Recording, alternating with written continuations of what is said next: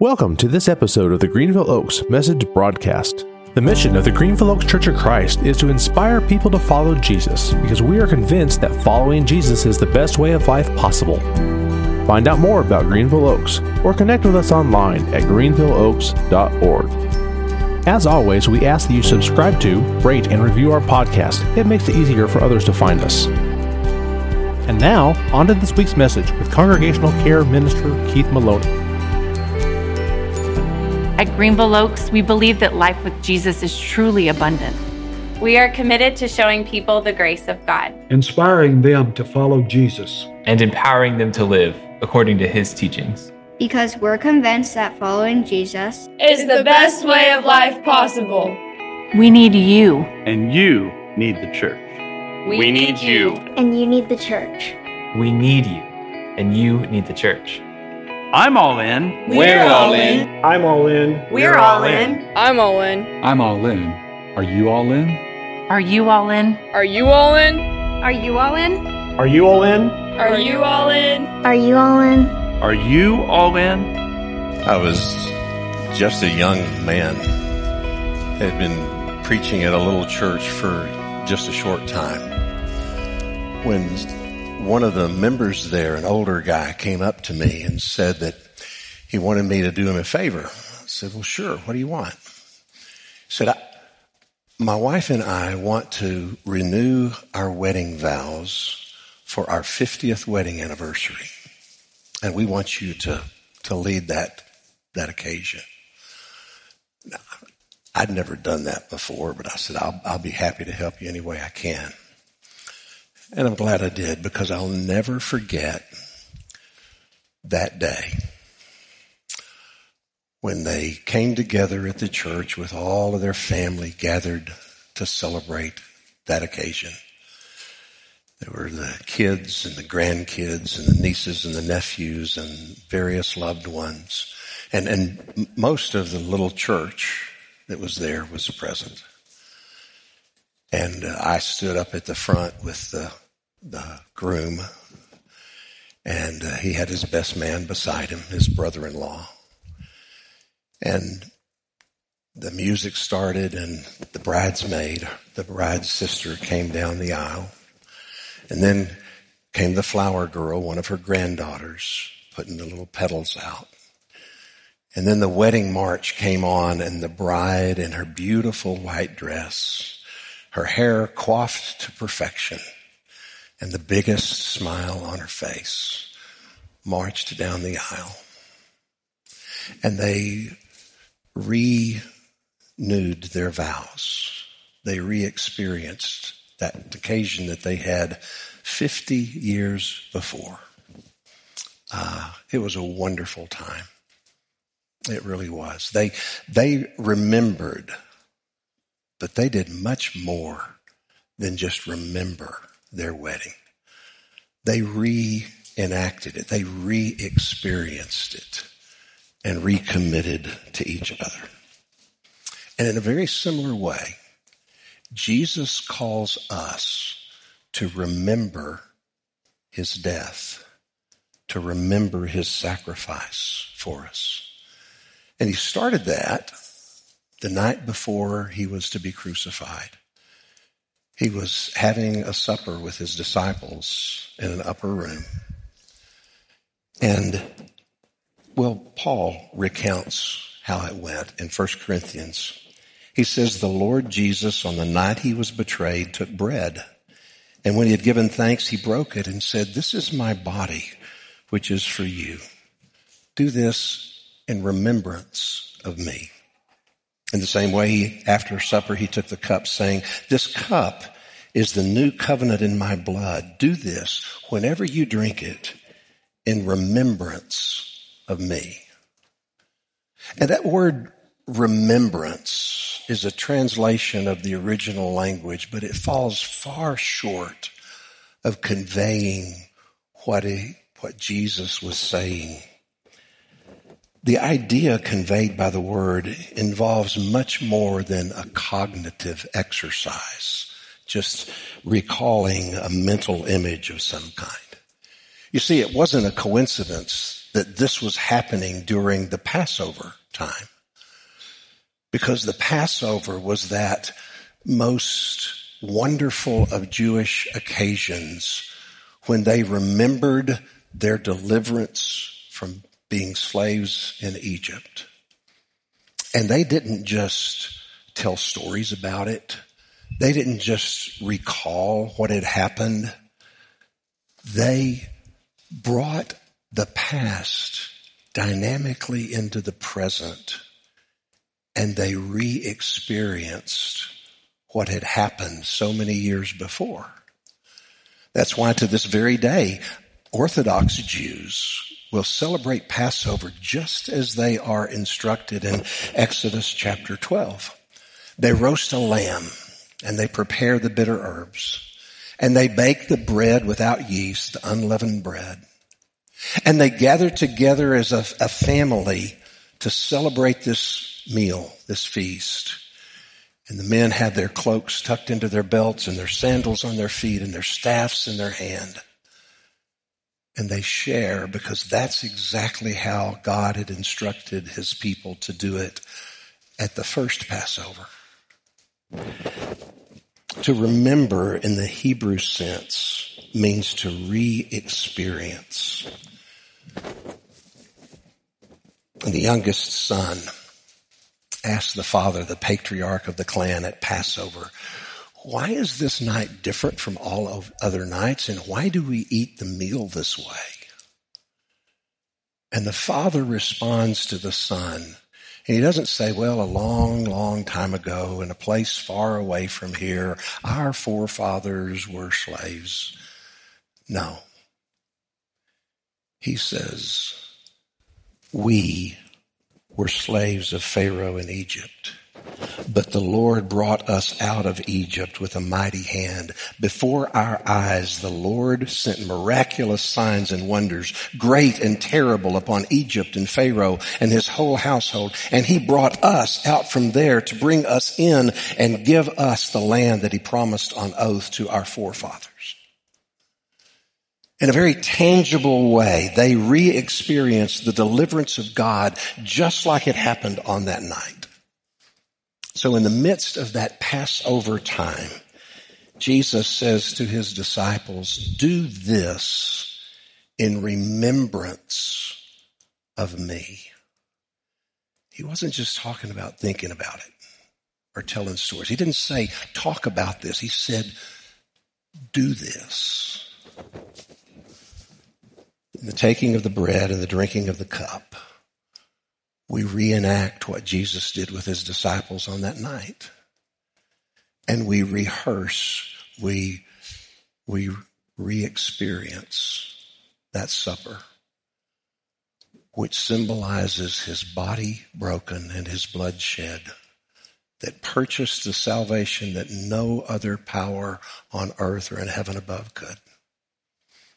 And so we celebrate that today. I hope you have your communion materials. Would you pray with me?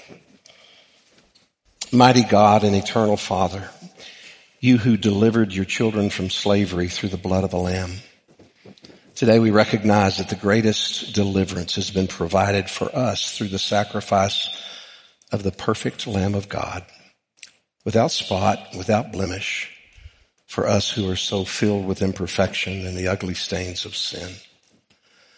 But we rejoice, O God, that your grace reached down past all our unworthiness and rescued us and redeemed us and delivered us so that we might belong to you and be your people, free from all that would enslave. Father, as we together break this bread and as we take this cup, may we honor the Lamb and the body broken and the blood shed for us. For it's in the precious name of our Savior we pray, and amen. I hope you'll be here next Sunday when Eddie Sharp returns. It will be a blessing. But today we're going to finish up our series about being all in. And we want to do that by thinking about it from a little different perspective. Sorry, we don't have a panel today. I know you're disappointed. Those were great. Have you ever noticed how whenever there is a special occasion, something really worth remembering, we always seem to have food as a part of that? Like that couple at their 50th wedding anniversary renewing their vows. After that was over, we went to the little fellowship center there in that little church and had cake and punch and whatever. Weddings today are big celebrations. And there's some planning that goes into the ceremony, but the big deal is the reception. And it may be a lavish meal or just punch and cake or anywhere in between. But we enjoy having that food together. When someone celebrates a birthday, we have them over for dinner, or we go out to a restaurant and have a birthday celebration, and we have a meal. Or when maybe we recognize an award that somebody got at work. Or maybe they're just marking a milestone of their employment. Or maybe they're retiring and we have a luncheon or a dinner to celebrate that individual or those individuals. Even when we just have family gatherings. On special occasions, we have special dinners. There's Christmas dinner, Easter dinner. Maybe you're going to go with somebody and have a Labor Day barbecue tomorrow. But we celebrate with food. And that's not new. That's not unique to our culture or new to the present day. That's been around for a long, long time. We look at the Bible, we find that meals were associated with those really important times. Just the Passover meal was perhaps the most significant celebration that they had. But there were others as well. In fact, there was an amazing time in Exodus 24 that there was a meal to celebrate. We don't hear about this one near as often. But God had given the law, his covenant to the nation of Israel, to Moses. And Moses had read it to the people. And they said, everything that God has said in this law, we will do. And then God invited Moses and Aaron and the 70 elders of Israel to a dinner party, to a feast. They went up on the mountain, and look at Exodus 24 and verse 9. Moses and Aaron and Nadab and Abihu and the 70 elders of Israel went up and saw the God of Israel. Under his feet was something like pavement made of sapphire, clear as the sky itself. But God did not raise his hand against those leaders of the Israelites. They saw God and ate and drank. Can you imagine God hosting you for a dinner? This meal was an important part of Israel's memory. Every time they recalled this story, they were drawn back to the making of that covenant with God and to the extraordinary feast when God had a meal with them. But this wasn't just important to their collective memory from the past. This was important to what God was going to do in the future. Centuries later, when the destruction of Jerusalem was imminent, Isaiah the prophet talked about this great feast that God would have for his people. In Isaiah 25, beginning in verse 6, he says, "On this mountain the Lord Almighty will prepare a feast of rich food for all peoples, a banquet of aged wine, the best of meats and the finest of wines. On this mountain he will destroy the shrouds that enfold all peoples, the sheet that covers all nations. He will swallow up death forever. The sovereign Lord will wipe away the tears from all faces." Isaiah says God is planning a time where he's going to gather his people together. But unlike back in Exodus 24, this is going to be all people gathered together. All nations are going to come together and share in this incredible banquet that God is giving. And he will eat with them there and will swallow up death and wipe away all tears. Now, as this story was recounted in Jewish communities over the years, probably gradually, but it definitely changed in its meaning and significance for them. Until by the time Jesus was here, they didn't think about this being all nations. This was just their party, just the Hebrew nation. And so, the message was unmistakably clear that the outsiders weren't wanted. It was just them. It became for most Jews a story that emphasized Israel's exclusivity instead of God's inclusivity. And that helps us understand an episode in Jesus' life that we read about in Luke 14. Jesus is at a dinner party, and someone refers to this great feast at the end of the days. Luke 14, verse 15. When one of those who was at the table with him heard this, he said to Jesus, "Blessed is the man who will eat at the feast in the kingdom of God." And everybody knew exactly what he was meaning, exactly what he was getting at. Isn't it going to be great when the end comes and God takes us up to be with him and everybody else, all these other nations have to eat their hearts out because they're not included? Jesus responds by telling a story. He did that a few times. He said a man was giving a great banquet and invited many guests. But for whatever reason, the guests that he invited first all refused the invitation. They gave various excuses, most of them pretty lame, some of them downright insulting. And so the person giving the feast decided to go out and invite the blind and the cripples and the lame and the sinners, which just nobody did that back then. And they came in, but there was still room left. So he sent his servants out into the roads and the streets, and he said, "You bring in people from all nations. Bring the Gentiles in." And they did. And they were all together in this feast. The message Jesus is giving is unmistakably clear. In God's kingdom, all the barriers are going to be torn down. Everything that divides people, everything that separates us from each other are going to be taken away. And we're all going to be together as one. And the host will eat with his guests in the most wonderful and lavish of feasts. What Jesus was saying flew directly in the face of contemporary religious thinking of his day. And this radical and revolutionary thinking is something that Jesus not only taught, not only advocated, but that he lived out in his life. Which is why he was always in trouble with the religious leaders, because he was always associating with the really bad people, the people who were rejects, the people who were just real sinners, as well as the blind and the lame and the crippled and the people that nobody wanted to be around. The lowlifes of his day, he was forever associating with.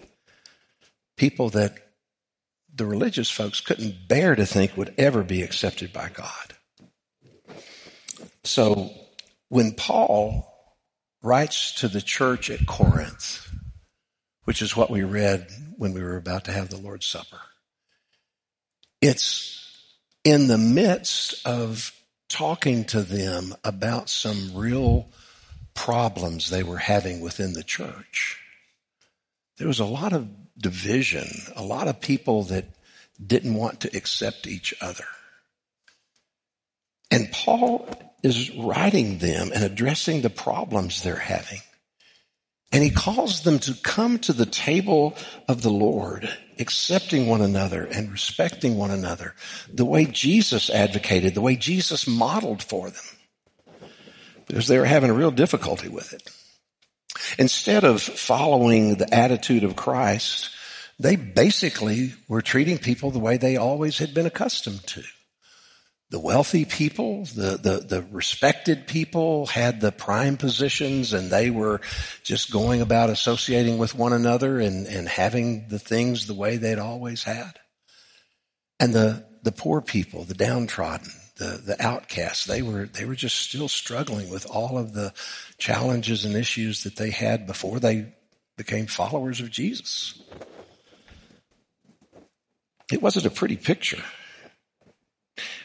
And Paul specifically and forcefully addresses these problems. Now, the fact that there were problems in the church at Corinth was not an unusual situation. If you've read through the New Testament letters, you realize there were problems in every single one of those churches of various kinds. But for some reason, the problems that the church in Corinth, the followers of Jesus there, were having seemed to be more intense, more of a struggle than churches in other places were having. I don't know, I can't say for sure why that was, but perhaps part of the reason is that we don't get any indication in Paul's writings that they were having the same kind of struggles and issues with people outside the church that other churches in other cities were having. And that's understandable. I mean, if they continue to pretty much live and act and behave the way they always had, and the way people in the larger culture think and behave and act, well, there really wouldn't be any occasion for conflict, right? And maybe because they didn't have the kind of conflict with the non-church culture that other churches did, they wound up finding things to argue about and divide among themselves. Now, I'm not sure, but it may be that churches in the 21st century are experiencing some of the same dynamics and some of the same struggles as the church in Corinth did in the first century. Because in our country, in our world that we live in, we've long understood that this is a Christian nation, that people outside are pretty much like us. They have the same struggles, they have the same joys, they deal with the same problems. They embrace the same ideals. They uphold the same values as we do.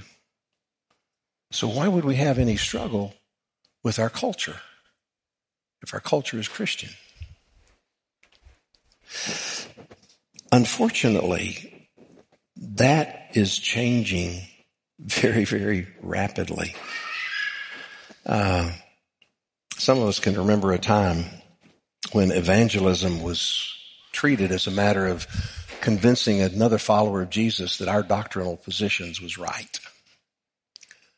I'm not sure that was ever God-honoring, but it's devastating for us to think that way now.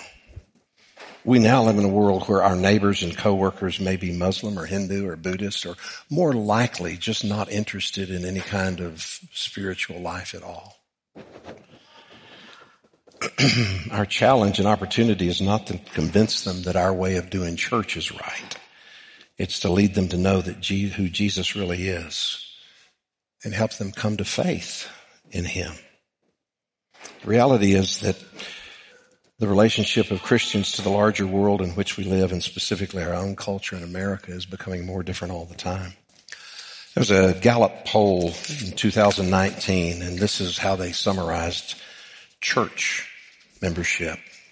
U.S. church membership was 70% or higher from 1937 through 1976, falling modestly to an average of 68% in the 1970s through the 1990s. The past 20 years have seen an acceleration in the drop-off, with a 20 percentage point decline since 1999, and more than half of that change occurring since the start of the current decade. That was the 2010 decade. A poll that the Gallup organization did this year shows that the trend continues. It says Americans' membership in houses of worship continued to decline last year, 2020. I'm not talking about church attendance. I understand that was affected by the pandemic. I'm talking about membership. dropping below 50% for the first time in Gallup's 8-decade trend. In 2020, 47% of Americans said they belonged to a church, synagogue, or mosque, down from 50% in 2018 and 70% in 1999. Now, before we start making some quick assumptions and drawing some unfounded conclusions, there's some other things that you need to understand about the culture in which we live that the Gallup organizations provided us. When people were asked if they believed in God, over 80% of Americans answered positively. When asked if they pray outside of church, 75% said they do, often or sometimes. And when asked if they believe that the Bible is God's word, over 70% responded that they do. Folks, people haven't turned their back on God. They still believe in God. They still pray. They still even believe the Bible is God's word. Over 2/3 of our country thinks that. They just don't have any use for church. And if you wonder why that is, maybe we should let them tell us. When asked why they don't attend church, 80% gave one of these two responses. Either they preferred to worship on their own, or they just don't like organized religion.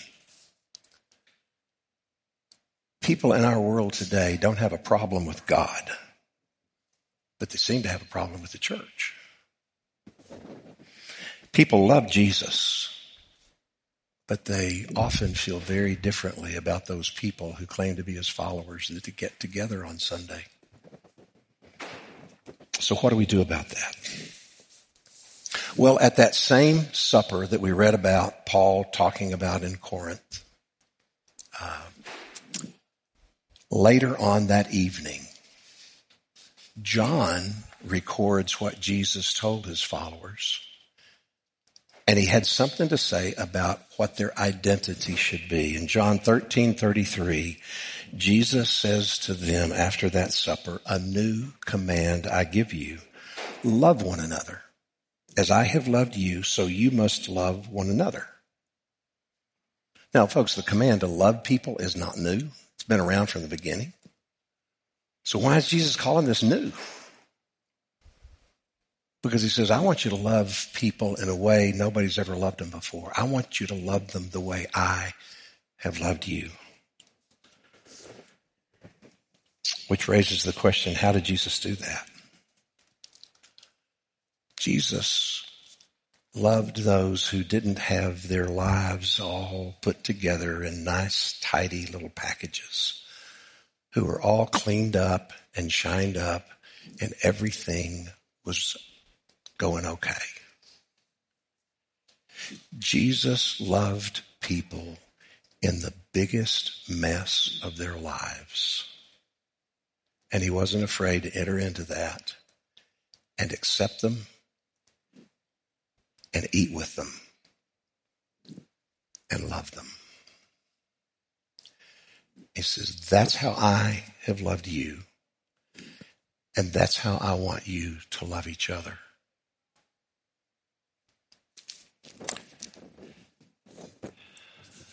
And then he says in the next verse, verse 34, by this, everyone will know that you are my disciples, if you love one another. There has perhaps never been a time that was more challenging for us to do this than right now. Our world today seems to be more divisive and more polarized and more antagonistic toward anybody who doesn't see things the way I do than it's ever been. And I believe that people with good hearts and a deep desire to honor God have gotten sucked in to that attitude and are just diving headfirst into the rancor and arguing and condemning each other that seems to be everywhere in our world. Brothers and sisters, it's time we stopped doing that. Because Jesus said, the reason people love me and don't care about you is because you're not loving people the way I did. It's not that they're not interested in religion. They're not interested in all the animosity. We've said for years that we want to be a both-and church. And I believe we desperately need to be a both-and church in this area. Make no mistake, we need to always stand solidly on God's word and his will for our lives and never bat an eye or apologize about being true to living the way he called us to live and upholding what he calls right and good. We must be that church. And at the same time, we must be a place where people are loved first, in spite of the mess, without having to jump through any hoops. We love them.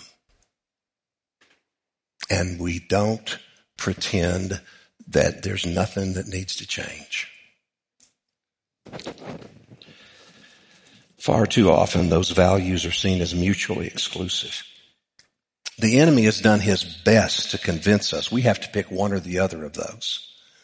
We either have to stand on God's truth and blast anybody who's not doing it right, or we have to love people and just accept them and turn a blind eye to things that God says are self-destructive. There's one problem with both of those alternatives. Jesus didn't do either one. Jesus did both. He loved people and he still stood for the truth that God has given to us. And if we want to have a church that the world wants to be a part of, we have to learn to love people like Jesus did. Jesus loved people right where they were, just the way they were. But he loved them way too much to leave them there. Because he knew that the way they were and what they were buying into as product of our culture was far less than the abundant life that God created them to know. And he wanted them to know God's shalom, God's peace, God's abundant life to the full. He said that's why he came. It's past time we stopped arguing with one another and get about the business of reaching out to a world that is increasingly not interested in our arguments inside or outside the church. But they are desperately wanting to be loved the way Jesus loved them. May God help us be that place. And it starts with being all in on doing that. Would you pray with me? Oh God, gracious Father in heaven, we confess that we far too often get caught up in the spirit of the world around us, which pushes us to exclude instead of to accept. And in our zeal to follow what we believe you're calling us to do, we can too easily reject those who don't understand things the same as we do. But Father, we want to be all in when it comes to bringing all into your kingdom. Lord, help us never to sacrifice staying true to your will and your word because we want people to like us and think well of us. And Father, help us never to sacrifice loving people first because we somehow see ourselves as judges who need to condemn people instead of as your ambassadors who lovingly lead them to Jesus and the abundant life he wants us all to have. Oh, Father, by the power of your Spirit, unite us as one people who will both stand solidly on the truth of your word and graciously offer open arms to those who desperately need your loving embrace. And in all of this, Father, may you receive the glory and the honor and the praise, and you alone. For we pray this in the name of the one who was all in loving us as we've never been loved before. In the name of Jesus, our Savior, we pray, and amen. Would you stand for our benediction? May God give us the grace to be a both-and church and love people without reservation and stand on the truth of God's word without equivocation and bring to the abundant life to those that he came and died for. Go in peace today. God bless. Thank you for listening to this message from the Greenville Oaks Message Broadcast. We hope this message helps you to inspire people to follow Jesus because you're convinced, like we are, that following Jesus is the best way of life possible. Connect with us on Twitter. You can find and follow us there at Greenville Oaks. Discover more about the Greenville Oaks Church online at greenvilleoaks.org.